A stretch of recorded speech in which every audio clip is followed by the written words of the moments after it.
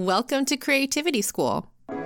This is the podcast all about how to tap into your creativity and get your greatness out of you and into the world.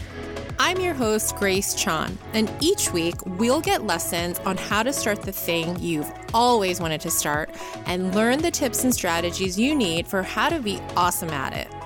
If you're one of those people that feels a calling to do something, make something, or be something more, if you want to start shining your light and share it with the world, this is the show for you. Let's get started.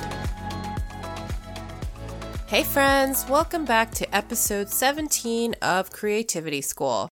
Today's episode is brought to you by Audible. Audible is a great way to listen to your books the way you listen to podcasts. So if you love podcasts, you're probably going to love using Audible. I personally love it. If I'm not listening to a show, I'm listening to a book on Audible. I listen basically almost every day when I'm walking my dog. And the book I want to recommend today is You Are a Badass at Making Money by Jen Sincero.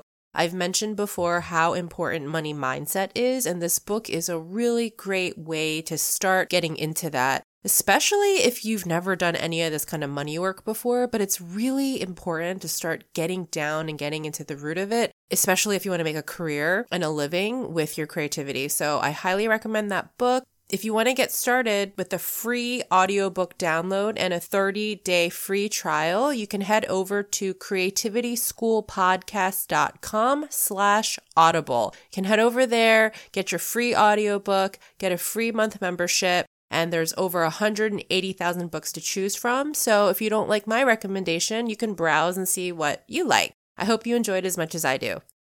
I hope you all had a great week. I did. It went by really, really fast. I set up a poll in the Creativity School with Grace Chan Facebook group because I was really curious where you all are on your creativity journeys. And the majority of you, it looks like, would like to turn your creativity into a full-time job. So if you haven't already, I really recommend you go back and listen to last week's episode with DL Sharon. That was all about how to start a side hustle that is successful. And she had some really, really amazing tips. I also started my career as a side hustle. And it's something that I recommend because I think, first of all, it just feels a lot less scary to do a side hustle. And you can really have the freedom to experiment and play with pricing and just see how the market is. You have a lot of room to grow and focus on your creative passions without necessarily feeling a ton of pressure because you still have a day job. So go check that episode out if you haven't already. And before we move into talking about this week's episode, I wanted to give a shout out to a member in the group. Simone shared that she's taking a class for writing young adult work, and she says it's so much fun, and she said she really wanted to invest in her craft because she was feeling stuck and depressed, and now she's feeling invigorated. I love, Simone, that you took the steps to take this class, and I love even more that this is actually helping you feel better and re-energized about your passion. So thank you for sharing that with us. And for those of you that want to join the group, you can just find the link in the show notes or go on Facebook and search Creativity School with Grace Chan. Today's episode is with Sara Carson, who is a celebrity dog trainer, an internationally renowned dog trick trainer, and she was also a finalist on America's Got Talent Season 12. She ended the show placing number 5. Her run on America's Got Talent was incredible, and she's got an amazing story, you guys. Today's episode is all about how to believe in yourself when nobody else does. And I don't know if that's something that's relatable to you, but basically her entire life, Sara was told that training dogs and trying to build a business and career out of performance and training them was completely silly and ridiculous. Her family members didn't believe in her. People at school made fun of her for hanging out with dogs on the time. Nobody thought she could do it. And fast forward years later, she goes on America's Got Talent and she ends up doing so well. So I mentioned Sara is a dog trainer, but I feel like those words don't even really describe exactly what it is that she does. And because this is an audio medium, I'm going to try to do my best very, very quickly to explain it. So she basically choreographs dog trick after dog trick after dog trick, like rapid fire, one after another, set to music. So it's like watching a really cool performance / dance. It's really high paced. It's tons of fun. And the dogs look like they're having so much fun and they're doing amazing, awesome tricks. So anyway, going back to people not understanding Sara's vision and what kind of work she wanted to do with dogs, and going back to America's Got Talent, during the auditions, a couple of the judges didn't even really understand what she was doing, and they heavily criticized her while she was standing on stage. And what happened after was sort of a historic moment on America's Got Talent, because Simon Cowell went up on the stage and vouched for her. It was an incredible moment to witness as a viewer, but it was so cool to talk to Sara about her whole experience with America's Got Talent, what happened on that stage, and everything that happened in the weeks to come. I mean, how often do you get to hear about the behind the scenes of somebody competing on America's Got Talent? So her whole experience was incredible. What's so wonderful about her journey is that she overcame all the haters. She overcame all the lack of support. She has a fan base all around the world of people who love to watch her do her tricks and perform with her dogs. I'm going to link some of these performances in the show notes because you guys have to see this. The way her creativity manifests into something that is so joyful, not just for her, but for her dogs working and performing next to her, it is such a joy to watch. But we talk so much too, just how do you believe in yourself? How do you work up to the point where you believe in yourself so hard that you move to LA, you pursue your dreams, and you go after some really big aspirations when everyone else says that you're absolutely crazy? We talk about that. We talk about dealing with online criticism. We talk about so much more. I loved talking to Sara. She has such a great story. She has so much awesome advice to give. And I hope you enjoy this interview as much as I did.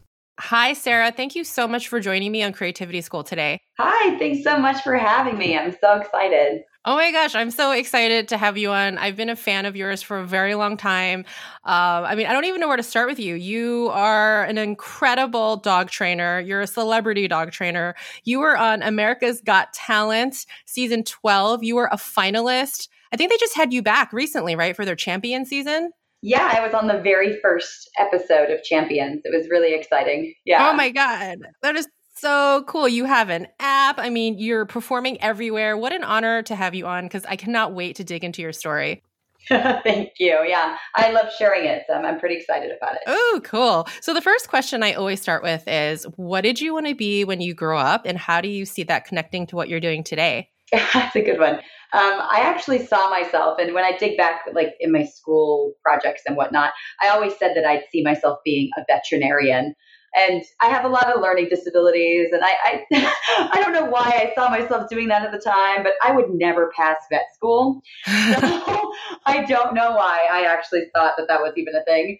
But I guess it kind of ties into being a dog trainer, and I get to teach people and teach dogs. So it's kind of being a vet at times. It totally is. Yeah. And did you want to be a vet because you loved animals so much and you wanted to help them? Yeah, I think that was probably what it was. Yeah. Well, you're totally still doing that now. And it's so funny because I wanted to be a vet when I was a kid too. It's kind of like, I feel like it's like the stock answer for children when they love animals, right? Like you don't know what else to do. So then how did you get into all this incredible stuff you're doing today? How did you become a dog trainer?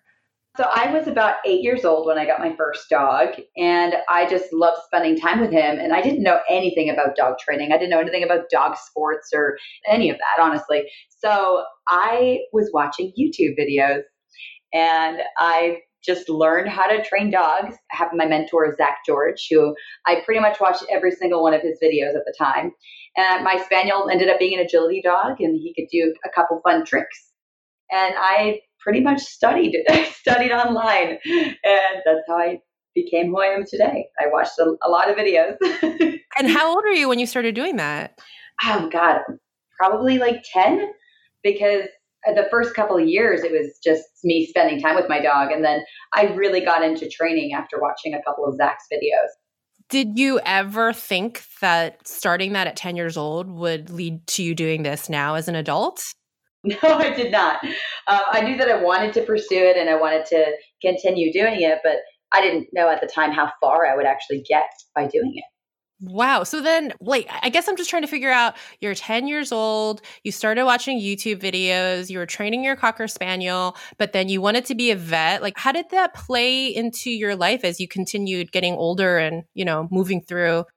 It definitely gave me kind of the inspiration and the passion to continue training. So my parents at the time didn't really like dogs. And I had one and they're like, that's enough. You have a family dog. That's cool. So I actually ended up renting a doggy daycare at night and running my own dog training classes. That way I could work with other dogs because I wasn't allowed more of my own.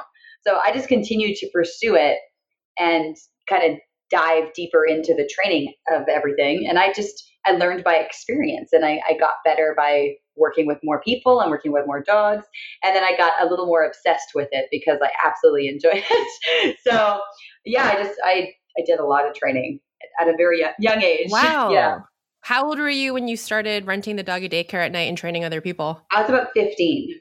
Oh my gosh, you're so young.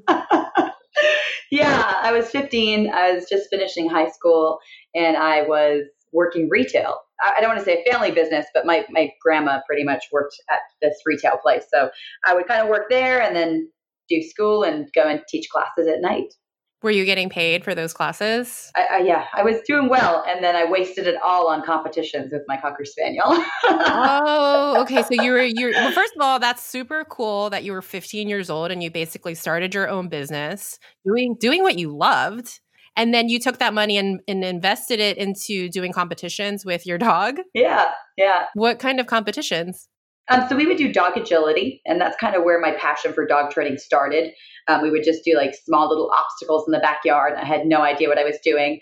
And that slowly grew into actually competing at a nice high level. So it was a learning experience and definitely made me grow as a trainer because I started to learn about all these different dog sports and all these different things you can do with your dog.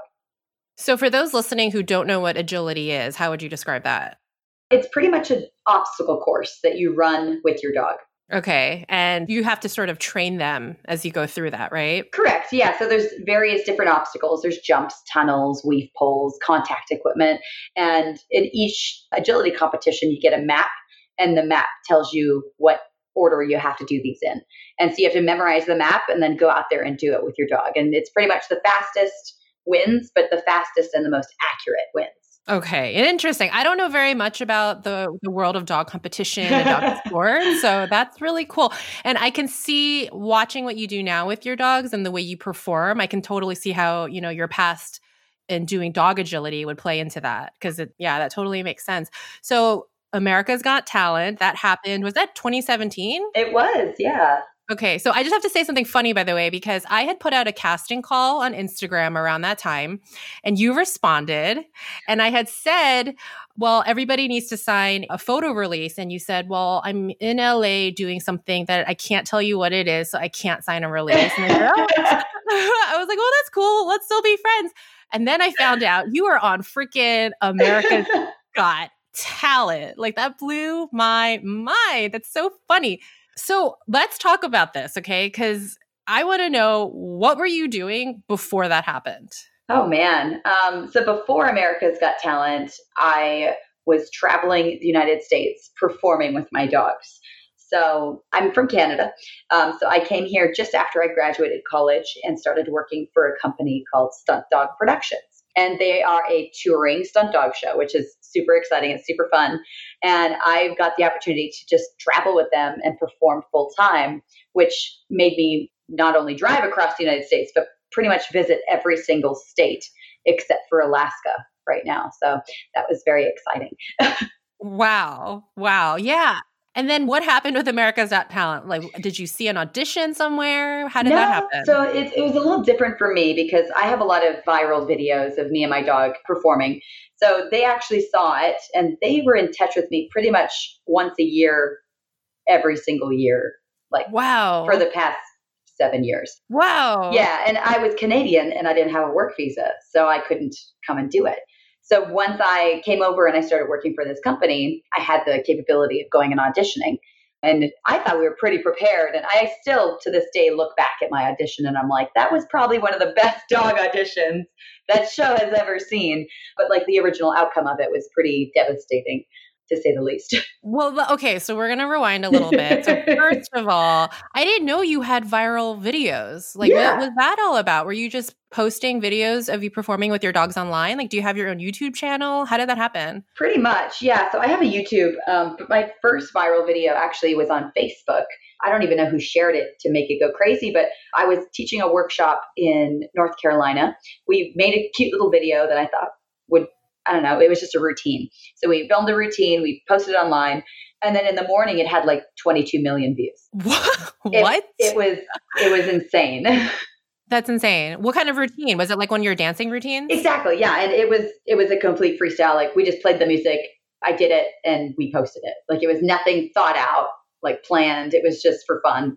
And it ended up looking really nice. It was fun and good and, I don't know, entertaining. But yeah, it was 22 overnight. It was crazy. And just for people listening, because this is an audio medium, so they have no idea what we're talking about, but your routine with your dog, was that with Hero? Yep. In that video? Okay, so to describe it for people, it's basically like you're doing a really fun, upbeat dance routine and your dog is moving with you. Yeah, I pretty much describe canine freestyle like doing tricks with your dog to music. Yes, there's a couple tricks that make it look like you're actually dancing with your dog, but for the most part, it's just the dog is doing tricks and you're dancing with them. It's so fun to watch. So in the show notes, actually, you know what? I want to get the link to this video you're talking about because I actually feel like I might have seen it. Okay. It sounds really familiar. I've probably seen it just because I love, dog videos. So we'll link it. And for those of you who have never seen this before, it is so exhilarating to watch, especially you and Hero, Sarah. When I watch you guys perform, it almost brings like a tear to my eye because not only do you look like you're having so much fun, Hero and your other dogs look like they are having so much fun performing and working with you. Like there is a palpable joy and energy in the movement. Yeah, it's pretty much just a game to them. Hero is a little unique. He needs to be bribed to a certain extent. I have to have one cookie in my hand or he will not do it. But like I have one dog, Loki, who I don't need anything and he just loves to do it.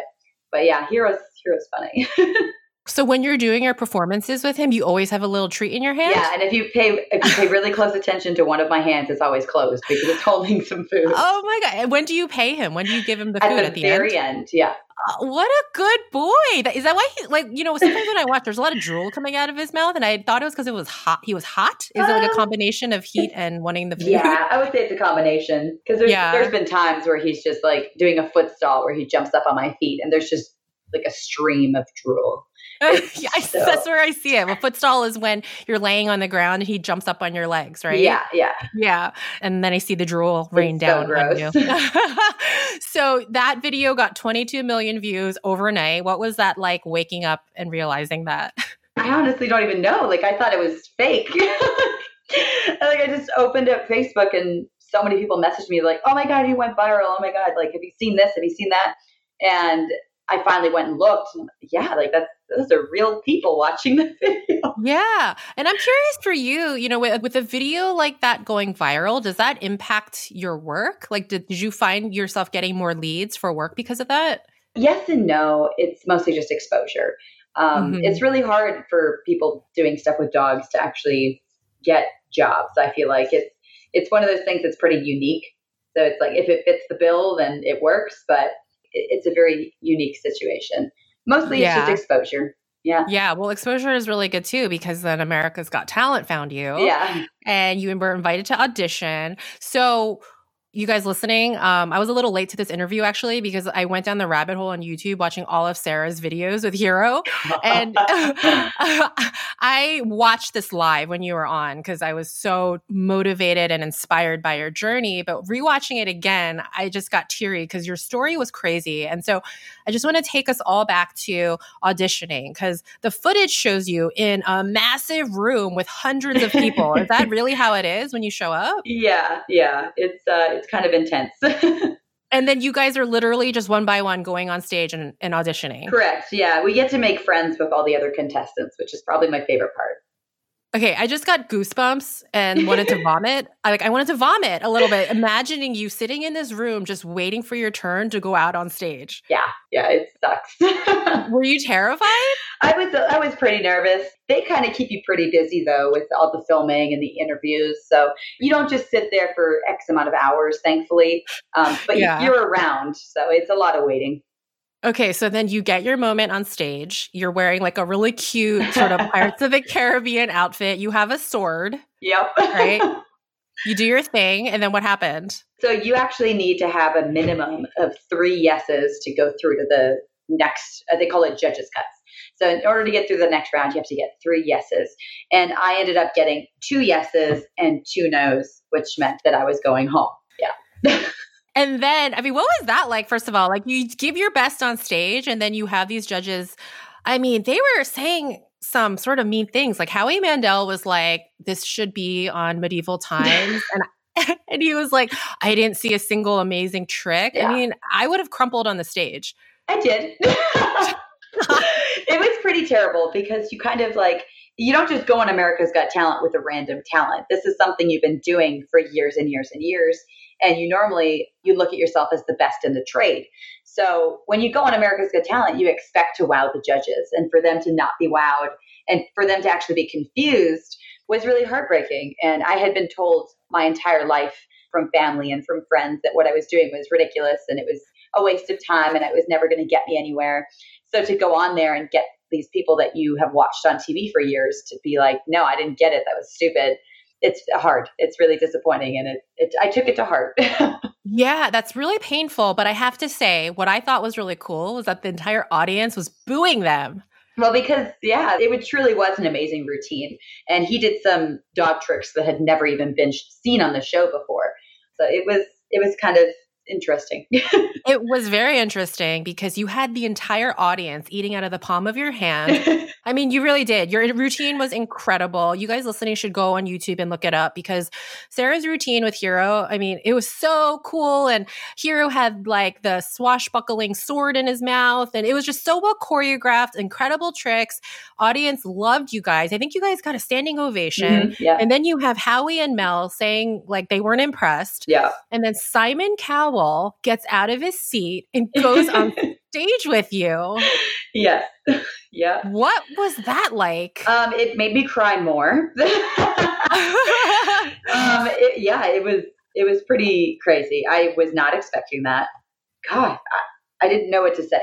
I didn't know what to say besides to cry. And I'm pretty sure I fell to the ground and just started petting Hero because I was just in shock of what just happened. First of all, I think he kind of fell in love with both of you guys. He did. He vouched for you so hard, and he kept telling the judges, I see something in these guys that you aren't seeing. Yeah. And then he got you through. Yes. Yeah, he changed Howie's vote from a no to a yes.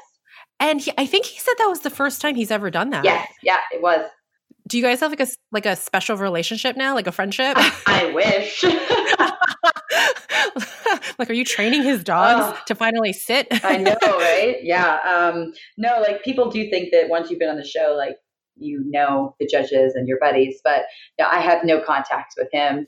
Maybe one day, but not right now. I thought the way he vouched for you and the way that he recognized what you were doing on that stage was so incredibly special, was amazing. Because like I said, this is an audio medium. So for people who don't understand what you do, it's like this incredibly choreographed routine with dog trick after dog trick where, for most of us who own pet dogs, it's like, your dog sits and then you give them a reward, right? And with you, it's like you're doing trick after another for, a few minutes, for long enough to be like an entire song, basically. Yeah. And your dog's eyes are just locked on you. You guys are so connected to each other while you're working. You're basically working together. It's just so magical and beautiful to watch. And I personally was so thankful that Simon recognized what he was watching before him. Yeah, he was a judge on Britain's Got Talent for many, many years. So he's seen some incredible dog acts. So I also think that he kind of realized we've never had an amazing dog act.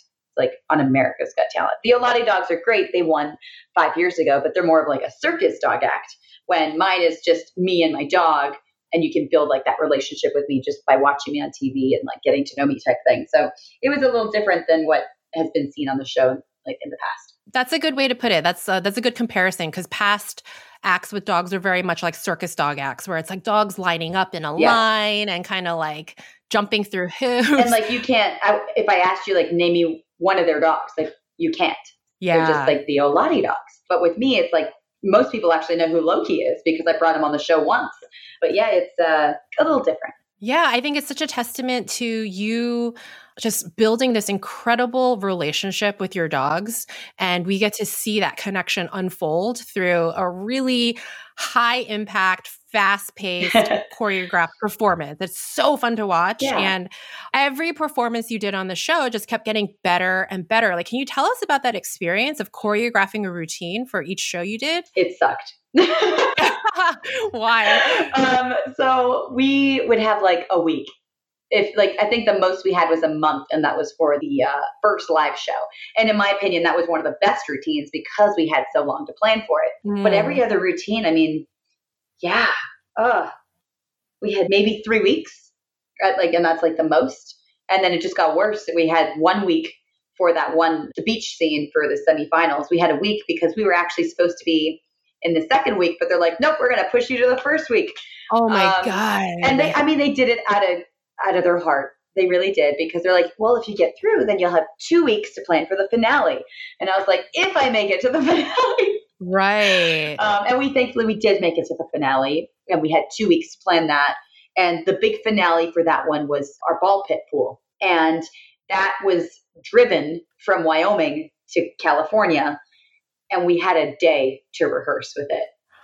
Oh my God. Okay. So for those listening again, basically Sara had a gigantic ball pit filled with plastic balls.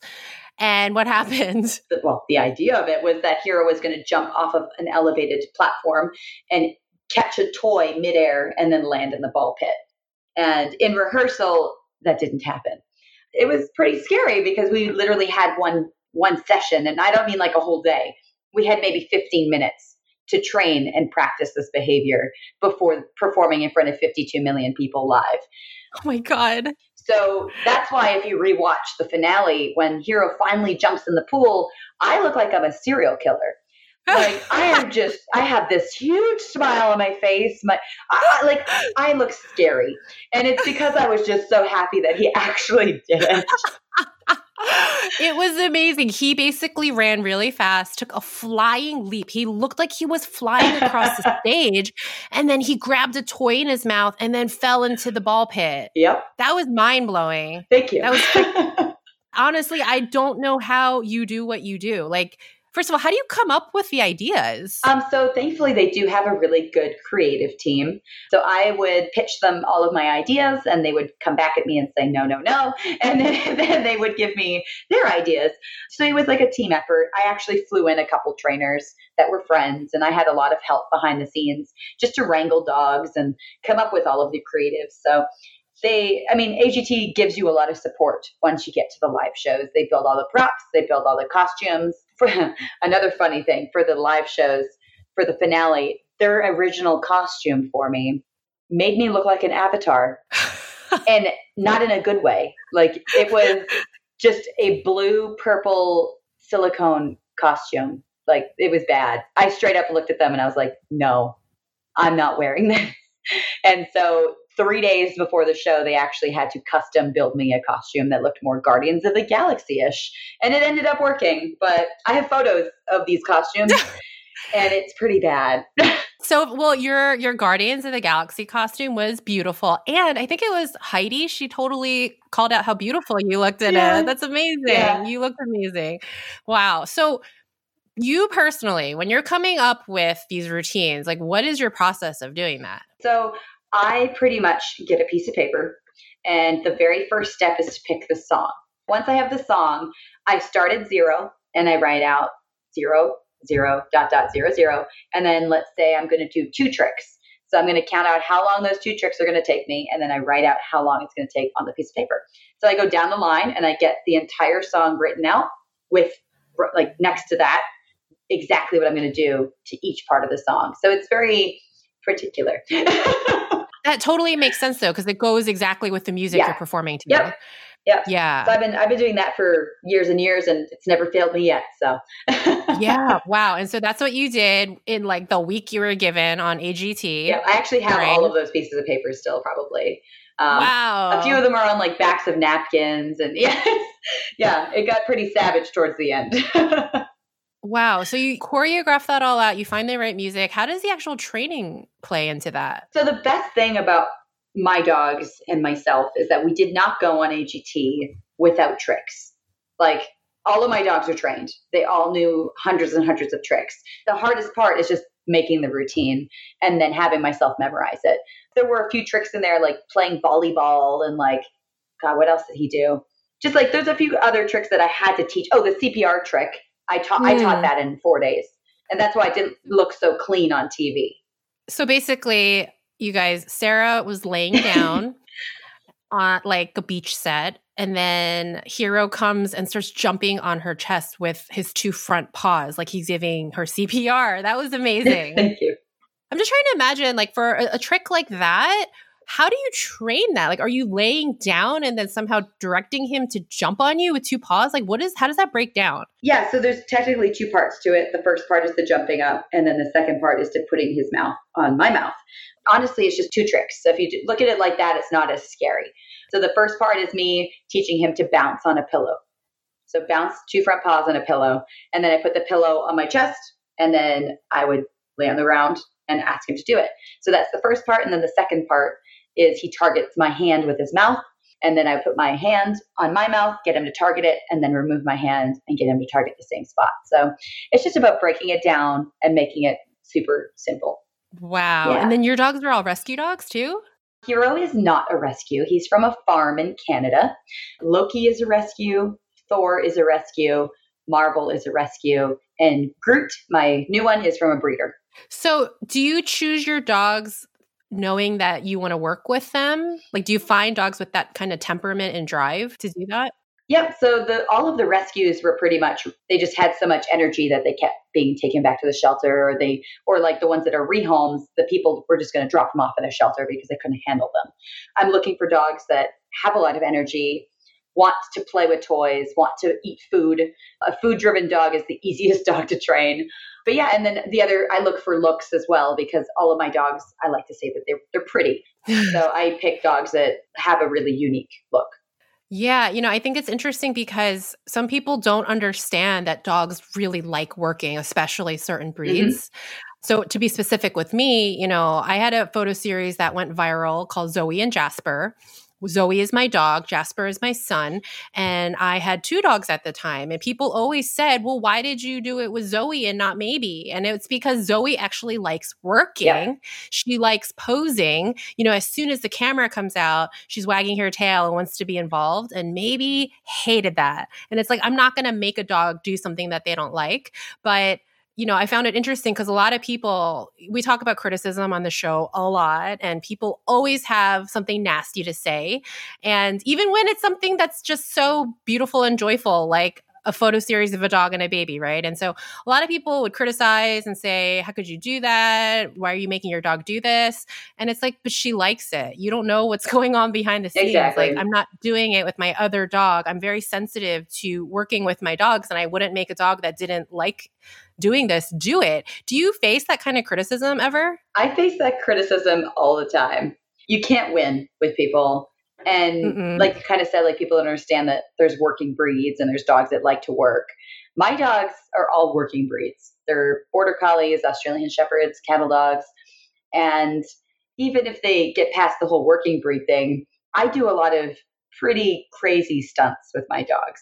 One of them can jump 5 feet, 10 feet in the air and catch a Frisbee off my back. And then she lands on the ground. Well, then people comment on, oh, you're going to destroy her hips and she's going to be crippled and all of this stuff. And the Hero also like dancing on his hind legs. People say that that's dangerous. But like you said, they don't see what happens behind the scenes. So my dogs are on so many supplements. I can't even name them all. My dogs run on treadmills. They use FitPaw equipment. They use underwater treadmills. They go swimming. Like they do so much conditioning behind the scenes. It's not like they're just overweight pets doing these things. They're trained professionals. It's like any athlete that you see. It's really hard to kind of just shrug it off my shoulder when people talk negative about what I do because they don't know. So how do you deal with that? I try and educate as best as I can, but there's this magical thing called a block button. Yeah. And I don't even respond anymore. Oh, and I don't delete their comments. I just block them because I've been doing this for 14 years now. I just don't have the time. It is cool because I have such a large fan base. It does get to a certain point where my fans actually respond to people like this now. So if that happens, I can just leave it. But if somebody is just trying to cause something, I just hit that magical button and it goes away. Yeah. Good for you. I feel like taking the time to respond to people like that is just a waste of your precious time and energy too. And I used to do it all the time. I used to respond and it would just make me angry or just make me upset. So it's just best to not. Yeah. And if we're tying this back to creativity, for a lot of my listeners, they're just starting this creative journey of putting their work out into the world in whatever form that is, right? I mean, I have you on, you're a dog trainer, right? But we all have our unique gifts and that expresses in its own unique way. And putting it out into the world can be really scary because dealing with people's criticism can be really scary and you take it personally. Like you said, when you were on stage and you put your heart and soul into this and you have judges criticizing you, how do you deal with that kind of criticism? And what kind of advice do you have for people? Honestly, if people are trying to criticize you on what you're doing something right. It depends because obviously there's going to be a time where someone points something out and maybe they're right and you just didn't know. But for the most part, if you're excelling at what you're doing and you're surpassing all these other people and one of the people mentions something, it's because you're doing something right. So I would just let it go. Let it go and just keep doing what you're doing because like I said, you're winning and you're doing something right. So it's something that you kind of just have to learn over the years of doing it, but everybody's going to be jealous.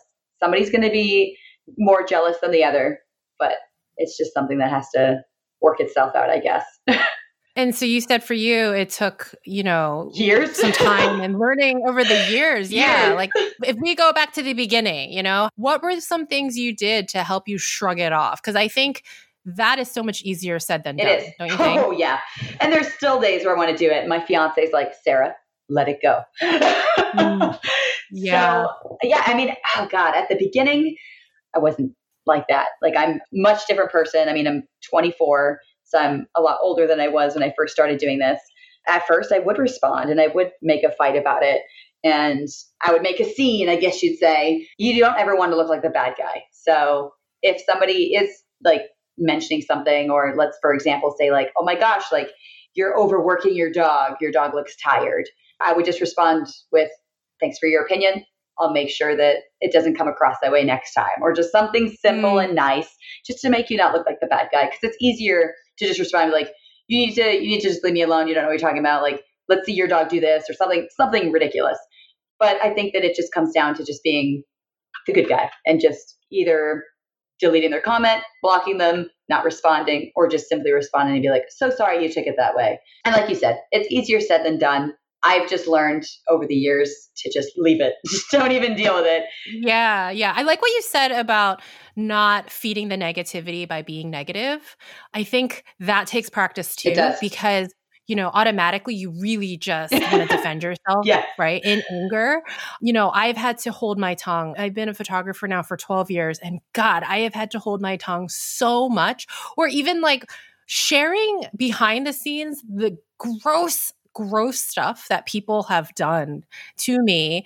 And I can't share it out of professionalism, and not wanting to be like the bad guy, like you said. And especially in this day and age where once you put something online, it is there forever.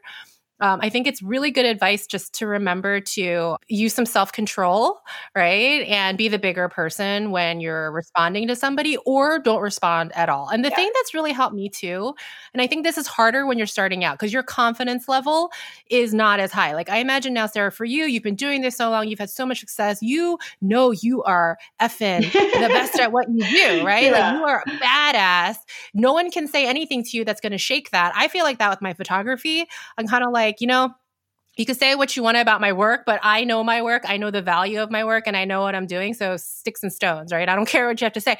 But in the beginning, man, that's hard Yeah. because you're starting to build your confidence. So for those listening, I would say if you are just starting out and somebody has something nasty to say about you, number one, remember that the work we make is not meant for everybody, right? Not everybody is going to love the work that you make. And number two, go back to yourself. Like, go back to having your own self-confidence and knowing that you are amazing and you're doing the best that you can and you love the work. Exactly. So it doesn't matter if other people don't like it because you love it, right? That's exactly true. Mm-hmm. So what has life been like now for you, Miss Sara, after America's Got Talent happened? Oh, man. Well, I called California my home now, so that's exciting. Yay! That is exciting. I'm not traveling as much, which is nice. I fly a lot, but I don't have to drive halfway across the country. I can just fly and be there in a couple hours. With your dogs? Yep. So I normally fly with one dog. If I fly with two, it's a little more difficult, but I've done it. What else? I teach workshops still like I used to. I don't know. I think the biggest thing, which it actually came out while I was on AGT, is my dog training app. So I actually had a pair of developers reach out to me just before America's Got Talent, and they had this app that they wanted to do, and they just needed a dog trainer. And I hopped on board. I think it's one of the number one Android dog training apps and like the second biggest one on Apple right now. But congratulations. That's exciting. It's doing really well. And we have so many incredible plans for it. It's called Pupper, and it's, like I said, on iOS and Android, and it's my baby right now. I'm trying to make it better. And Alice and Michael are just like the best people in the entire world, and I'm just so blessed to be able to work with them. So it's a nice project that we have going on. That's really cool. It's Pupper, spelled Puppr, right? Yep. And it's a dog training app. You said, is it free or do people pay? How does that work? So it's free to download, and it comes with a couple free packs, and you pretty much pay for the price of a coffee. You can unlock a pack, and it's like, 7 tricks, I believe. And there's hundreds, like I think we're almost up to 100 tricks now. So it's a lot, and it's just in your pocket. So we have a lot of exciting new things coming to it too. So we're going to have a lot more opportunities for people to just pick up their phones and train their dogs instead of having to pay hundreds of dollars to go to a class. They can just pick up their smartphone, and it's all right there for much cheaper than that. So we're getting there one step at a time. I love that. Yeah. Yeah. Well, everything, we put out into the world, it's all one step at a time. Yeah. So that's so cool that that's something that happened, while you're on the show and it's continuing to build. You don't have to get into specifics, but does something like an app make you money? Eventually it does. So right now we're just putting it all back into the app. So really advertisements, we're going to start doing the trade shows and stuff, but eventually, it can be a form of income. So eventually, like maybe 3 to 5 years down the road, but that's good to know. Cause I think people think, I have this idea for an app and I'm going to become a millionaire. Well, hopefully you have millions to put into it first. Oh, that's true. That's true. Yeah. So is it like you need to put a lot of money in developing sort of the back end of it? Yeah. I mean, we just hired an Android developer, so that's taking funds from any profit. So everything's going back into it. And that's going to be for, I would say, a couple more years until it's actually profitable. That's so cool. I don't know anything about the app world either. So that's really interesting and really good to know. Yeah. So then, I've heard you talk a lot about believing in yourself. And I heard you say actually while you were on the show that being on the show, was really helping you to start believing in yourself. Can you talk to us about that? Yeah. I mean, long story short, for the AGT portion of it, we placed 5th on America's Got Talent. And we were the only top 5 finalists that actually didn't have a golden buzzer. So we worked our way to get that 5th place spot. And that alone just boosted my confidence. I feel like the entire journey was a big confidence booster, but it just helped me kind of realize that I'm actually good at what I do. Because like I said, auditioning for the show and pretty much not getting on the show, I was told my entire life that what I was doing was extremely silly and I would never have a career in dog training or performing for that matter. So being on the show and placing 5th and getting as far as I did just really helped me in general. I still do, but I have a lot of anxiety and depression and all of that fun stuff that comes with being in Hollywood. But it helps knowing that I did something that I don't even know if a dog will ever get into the finals again. So it's just something that helps me. Yeah. I'm really bad at explaining that. Well, no, I really appreciate you sharing that because I think, first of all, having a dream and then having people that you love not support that dream and actually go as far to tell you that it's ridiculous and you're never going to be successful at it, that's really painful. I think that's really painful and so hard to overcome something like that. Like, what do your family members think now, first of all? They don't think anything. The only people I talk to is my grandma and my dad. So to put it in perspective, that part of my story from AGT was not a lie. I don't have any communications and they don't even want to communicate with me. It's something that actually I think helped form who I am today because I'm a very, I hate to say it the way, but I'm a strong, independent woman. I am. Yeah, yes. And it's just because of how I was raised and how everything kind of happened. Like I would take a bus to get to my dog training facility. Like my parents would never drive me anywhere. They wouldn't, well, I hate to say parents, but my dad was extremely supportive. Let's leave it there. But they didn't think that what I was doing mattered. They didn't think that I was good at it. They thought it was silly. They didn't think it would ever pay the bills. So now that I can actually say that it does and that I'm good at it and I'm successful and I've won all these awards, it definitely helps my confidence. And not only just in like social matters, but just like in general, I guess. Oh, I'm clapping. I don't know if you can hear that. I'm just so proud of you for overcoming all of that. And I think that what you said about being able to take those hard experiences and channeling that into becoming the strong, independent woman you are today, I think that takes a really high perspective to be able to see something so hard and painful that way. And I think that's so important for those listening to know that, everybody has something really hard that they've overcome, or everybody has something really hard that's happened in their life. And I think what really helps is to realize that those hard moments are obstacles for you to learn something from and grow. And I know that sounds really cliche, right? But it's kind of the truth. No, it's true. 100%. Yeah. And so do you have any advice for people who want to start their own creative journeys, doing amazing things in the world and don't have any support? Because I think that is so hard. Let that fuel your fire. And that's cliche too. But literally let that be the fuel to make you pursue exactly what you want to pursue. I did what I did just to show those people that I could do it. And then it's my passion, so I'm not going to stop.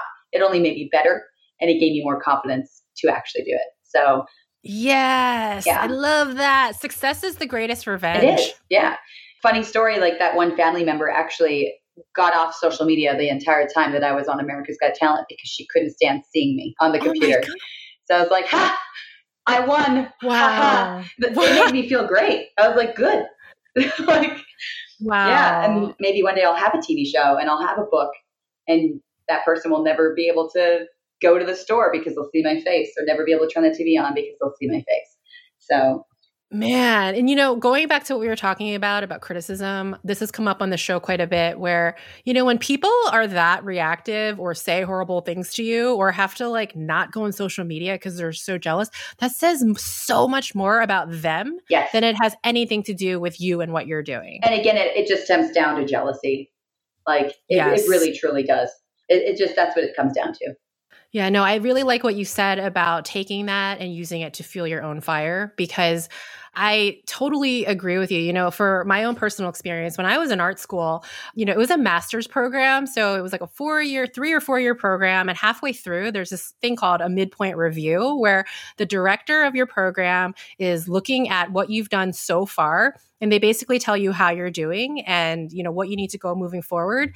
And she looked at my work and basically told me I sucked and that, yeah. And she was like, I'm barely passing you. She's like, you're kind of not very good and I'm barely passing you. And then, I had a teacher later who he was teaching one of my classes. He took me aside one day and he's like, Grace, I just have to tell you something. You're not very creative. And I think you'd be better being a producer. And I took both of those experiences as a really big F you to both of you guys, right? Because you could go one of two ways. You either take what they're saying and feel really bad about it and be like, oh my God, you're right. I suck. I shouldn't be doing this. I'm going to leave. I'm not going to do this again, which, I think for a lot of people, you could go that way. But what's the other option? The other option is to be like, F all of y'all. I'm actually really good and I'm going to show you what's up. And guess what? Now I'm here today. I want to be like, David, you didn't know what the F you were talking about. Exactly. Oh, man. So, what do you think is the hardest part about what you're doing now? Training people. Training people. I don't know. Like one of the biggest things I'm doing right now is doing board and trains. So people drop their dogs off and I train them. And then I go to their homes and I train them. And I mean, that is probably the easiest way to do it because the dog is trained. So if the dog's not listening, something's wrong. But yeah, I think the hardest part is the teaching people because this dog training is not something you just learn overnight. So you have to train the owners how to actually be a trainer to a certain degree. They still have to keep the structure in the dog's home and make sure that when they ask their dog to do something, they have their dog's attention. And yeah, that's probably the hardest part about my job. I'm actually so surprised to hear you say that. I would have guessed it was like the nerves of performing in front of 52 million people. Like, does that get to you? Do you get nervous before you perform? I get nervous every time, every single time. And it doesn't matter if it's 4 people or million people. It's still the exact same. Yeah, I just saw you did the halftime show at the Utah Jazz basketball game. Like, was that terrifying? It was just you and your dog. I don't remember a thing. I had to. You blacked out. All I remember is that Hero didn't mess up once. So that was good. It was an amazing performance. Thank you. Yeah, it was very, very nerve-wracking. That was the first time I'd ever done that kind of performance.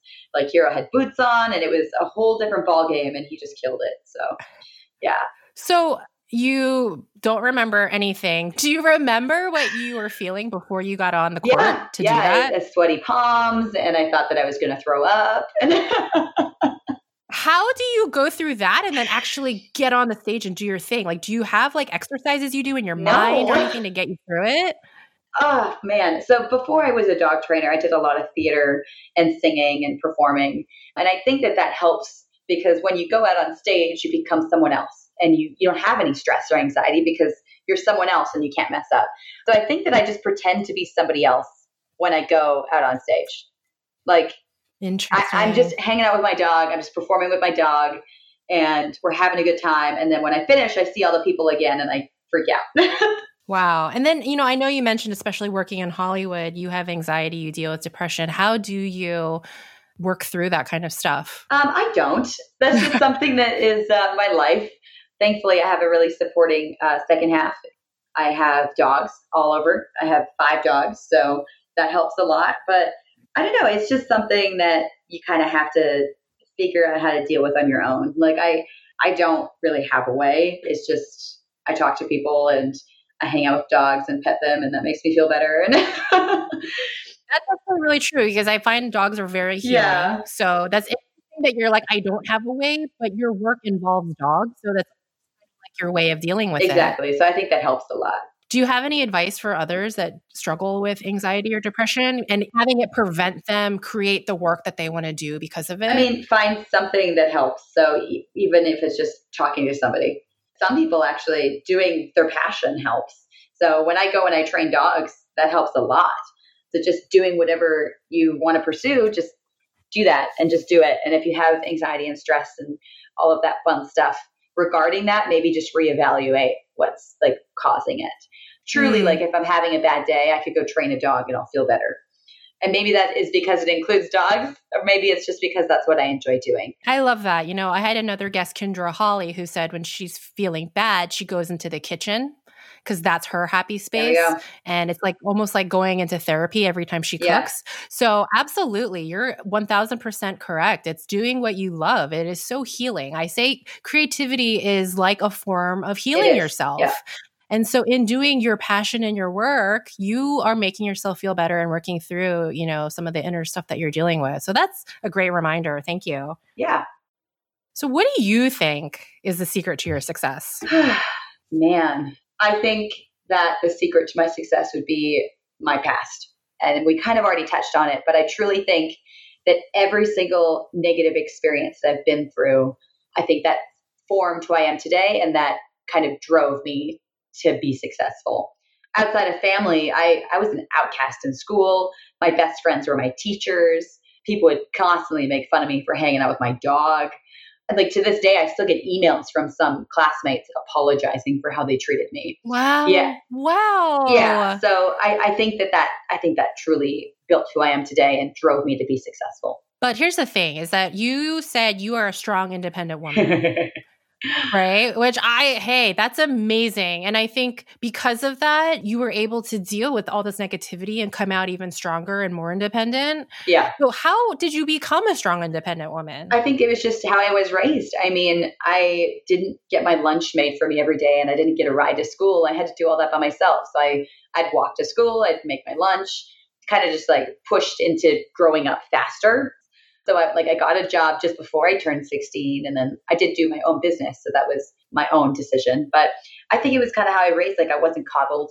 I was pushed away, which is sad and I guess like to some would be traumatizing, but I was pushed to grow up and that's what I did. And I guess kind of like what you mentioned, some would choose to do that and some would choose to kind of break down. And I just chose to kind of rise above it and succeed. Yeah. Yeah. We have to make the choice to be strong. Yeah. I love that. How do you see your creativity and the work you're doing with your dogs and all the cool stuff you're doing out in the world connecting to your life purpose and why you're here? Wow. It's a big question. Big question. Man, I think that I'm kind of destined to just help people learn how to live with their dogs like in a happier environment. So I think that my ultimate goal is just to get people to do more with their dogs at home because a lot of people have pets and they just put a bowl of food on the ground and they eat and they exist. But when you learn to exist with your dog, I think that's when everything can change. So I think that just having me like on social media and posting things with my dogs, I think it just helps inspire other people to try and do that with their dogs, which will just strengthen their bond and make for a happier household. So. And when you do that and you cultivate that relationship, everything can change. What do you mean? What can change? Your dog will just be more eager to please and like eager to hang out with you. And you'll just see your dog looking to you more for guidance instead of just existing and just being a dog. It becomes more of a family member. And I think that can just help anybody really. And it helps people just to do something. So just by spending 5 minutes to train your dog a trick, it'll just make you a happier person and definitely help your dog be a happier dog. Yeah, I love that. You're really building a deeper, stronger connection with your dog with something as simple as teaching them a trick. Yeah. Yeah, that's really, really cool. How do you keep yourself from burning out with all the stuff that you have going on all the time? I definitely get burned out. So I don't stop myself from getting burned out. I just burn out. But it's kind of different. Like I just thoroughly enjoy what I do. So the only time that I would get burnt out is, for example, recently, I think it was 2 months ago, I flew to Florida, I flew to Texas, I flew to Florida, and then I flew home. And I was burnt out. That was a tough trip. But again, like during those trips, I was having a good time. I was teaching, I was filming a commercial, I was filming other like informational products and stuff. So I was busy and I was doing the things I love. But by the time I got home, I like took 2 or 3 days and just like vegetated. That's good that you gave yourself that space to do that. It's really important. We talk about balance a lot. So super important. Yeah. I don't think I'm very healthy with the fact I'm like, I just work until I burn out, but I'm I'm smart about it, I guess. Like I knew that by the time I got home, I didn't have anything to do. So I knew that I would have that time to kind of relax. What if you had stuff to do? Would you have like honored yourself and rescheduled it? I'm just curious. I probably would have just done it unless it's like when I try and book this podcast with you and I get sick and then you get sick and then I get sick. I know this is like our 4th attempt, I think, to do this. I almost want to say 5th with the amount of problems I had with my microphone. Maybe, 5th. Yeah. And then me being like 20 minutes because I went down the Sara Carson rabbit hole on YouTube. Okay. It's okay. I appreciate all the views. Thank you. I got sucked in. It's like once you can start watching them, you can't stop. You guys are like Pringles potato chips. Once you start, you can't stop. Oh, that's funny. That's good. What do you feel like this entire journey has taught you about yourself? You know, going out there, putting yourself out there, doing what you love, even though everyone said it was ridiculous. What has this taught you about yourself? It's actually shown me that I'm a pretty strong person, even though like in some aspects of things I'm not. But I think it's just kind of opened my eyes to the fact that this whole time I've kind of been able to stay afloat. And it's just because of how strong and how passionate I am for what I do. There's so many times like I'm a graphic designer. I went to college and there's so many times through the 3 years of college, I wanted to quit so bad. But just the fact that I could finish that something as simple as that just shows me that like I'm stronger than I think I am. But yeah, that's an interesting question because it's not something you think about after everything somebody's been through. I truly don't think about stuff like that. I'm forcing you to think about it, girl. I'm forcing you to think about it on Literally, the show. Yeah. I didn't know you were a graphic design major. Yes, yeah. My dad told me that the only way that he would support my crazy passion is if I went to college. So he paid for me to go to graphic design college, and there we go. I got a degree, and I use it on a daily basis. Do you really? I do my own graphics for pretty much everything. Yeah. Wow. Yeah, not the app. That's all Alice. I do like all the super colly stuff. Did you do your logo? I can't draw worth anything. No, the logo is from Mexi Canines on Instagram. She's incredible. But I do my website, my business cards, that kind of stuff. I know how to use Photoshop, Lightroom. Oh my gosh, I had no idea. And again, I think that's really cool that you have that background. Did you ever feel like you had to keep going that direction? Or were you like, I'm just doing this for my dad, the end? Well, it's funny because like in the age of like furry paws and all these like online dog games, I would make all of these like photo manipulations and I would heavily use Photoshop and I would consider myself a good photographer. So I kind of dabbled in all of that media stuff. And then when my dad was like, hey, like, what about graphic design? I was like, dude, I can't draw. Like, what I thought it was all about drawing and all this stuff. And yes, there was some classes that I barely passed because I can't draw. But all the other stuff was things that I was kind of already doing. And I really, really enjoyed it. So it was fun. It was just the drawing stuff that kind of had me wanting to quit. Yeah. Well, what I think is really interesting about life in general, I'm much older than you, by the way, but I have to say that no experience is wasted. Yeah. Even the negative ones, right? So everything you went through with your family, even your graphic design degree, none of that is wasted on your journey now. And even for me, I have my degree in biology, and I had a lot of people say, wow, like, isn't that such a waste? Because I went from biology and then went straight to art school, and people were like, wow, you studied for 4 years so hard, got good grades, took all these advanced like chemistry or organic chemistry. Like, what a waste. But you know what? It's not, because there's something to take away from every experience you have. So did not know that about you, Sarah. That's very, very cool. You know, I think I've asked this question already in certain ways, but I'm just going to ask it again. What would you say to somebody who feels like what their unique gift is, what they want to do, what their passion is absolutely ridiculous, and they want to do it anyway? What would you say to them? I would tell them that if you're good at something, do it. Because like, I don't remember who said this, you'll probably say it, but like that whole quote about if you're doing what you love, you never work a day in your life. And that's so true. I mean, there's some aspects of dog training that have nothing to do with dog training, like setting up equipment or like, I don't know, mowing the grass so you can train the dog. But for the most part, I don't work. Like, I'm just playing with dogs. So if you truly enjoy something and you want to pursue that for a living, do it. Because if you continue to practice and continue to pursue it, you're going to be the master of that craft and you're going to succeed. So what's holding you back? Just do it. What if it's somebody that's a dog trainer and they feel like, oh, there's so many other dog trainers out there, I'll never be as good as Sarah. What's the point? I mean, there are so many dog trainers, but the cool thing about it is there's so many different things to train a dog and you can master that aspect of it. So I'm not a master dog trainer, but I'm definitely extremely good at trick training and teaching dogs to do specific behaviors. If I had a dog, well, I do have a dog that attacks other dogs. I don't consider myself a behaviorist. I would hire somebody else to do that. So there's just so many different things that you can actually do in like the aspect of being a dog trainer. Yeah, it's kind of like, you know, there's enough room for everybody and you can find your own unique spin on whatever it is you want to do, even if it feels like there's so many people out there doing it. So that's a really good reminder. So this is my last question, Sarah. Thank you so much for everything you shared, by the way, up to this point. But the question I always end with is, how do you want people to remember this episode with you? Honestly, I just want people to remember or take away just the fact that if somebody is bringing you down or somebody is telling you that you are not good enough, just to show them that you are.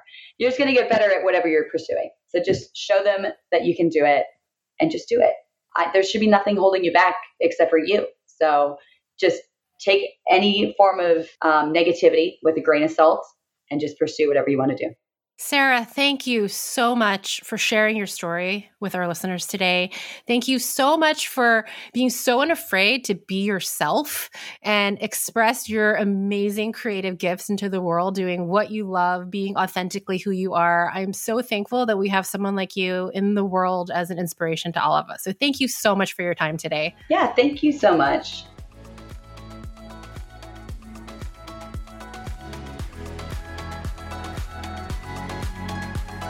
Thank you so much for listening. If you enjoyed the episode, please rate and review the show on iTunes and share it with a friend. Don't be shy. Reach out to me anytime online, and I will catch you next week on the next episode.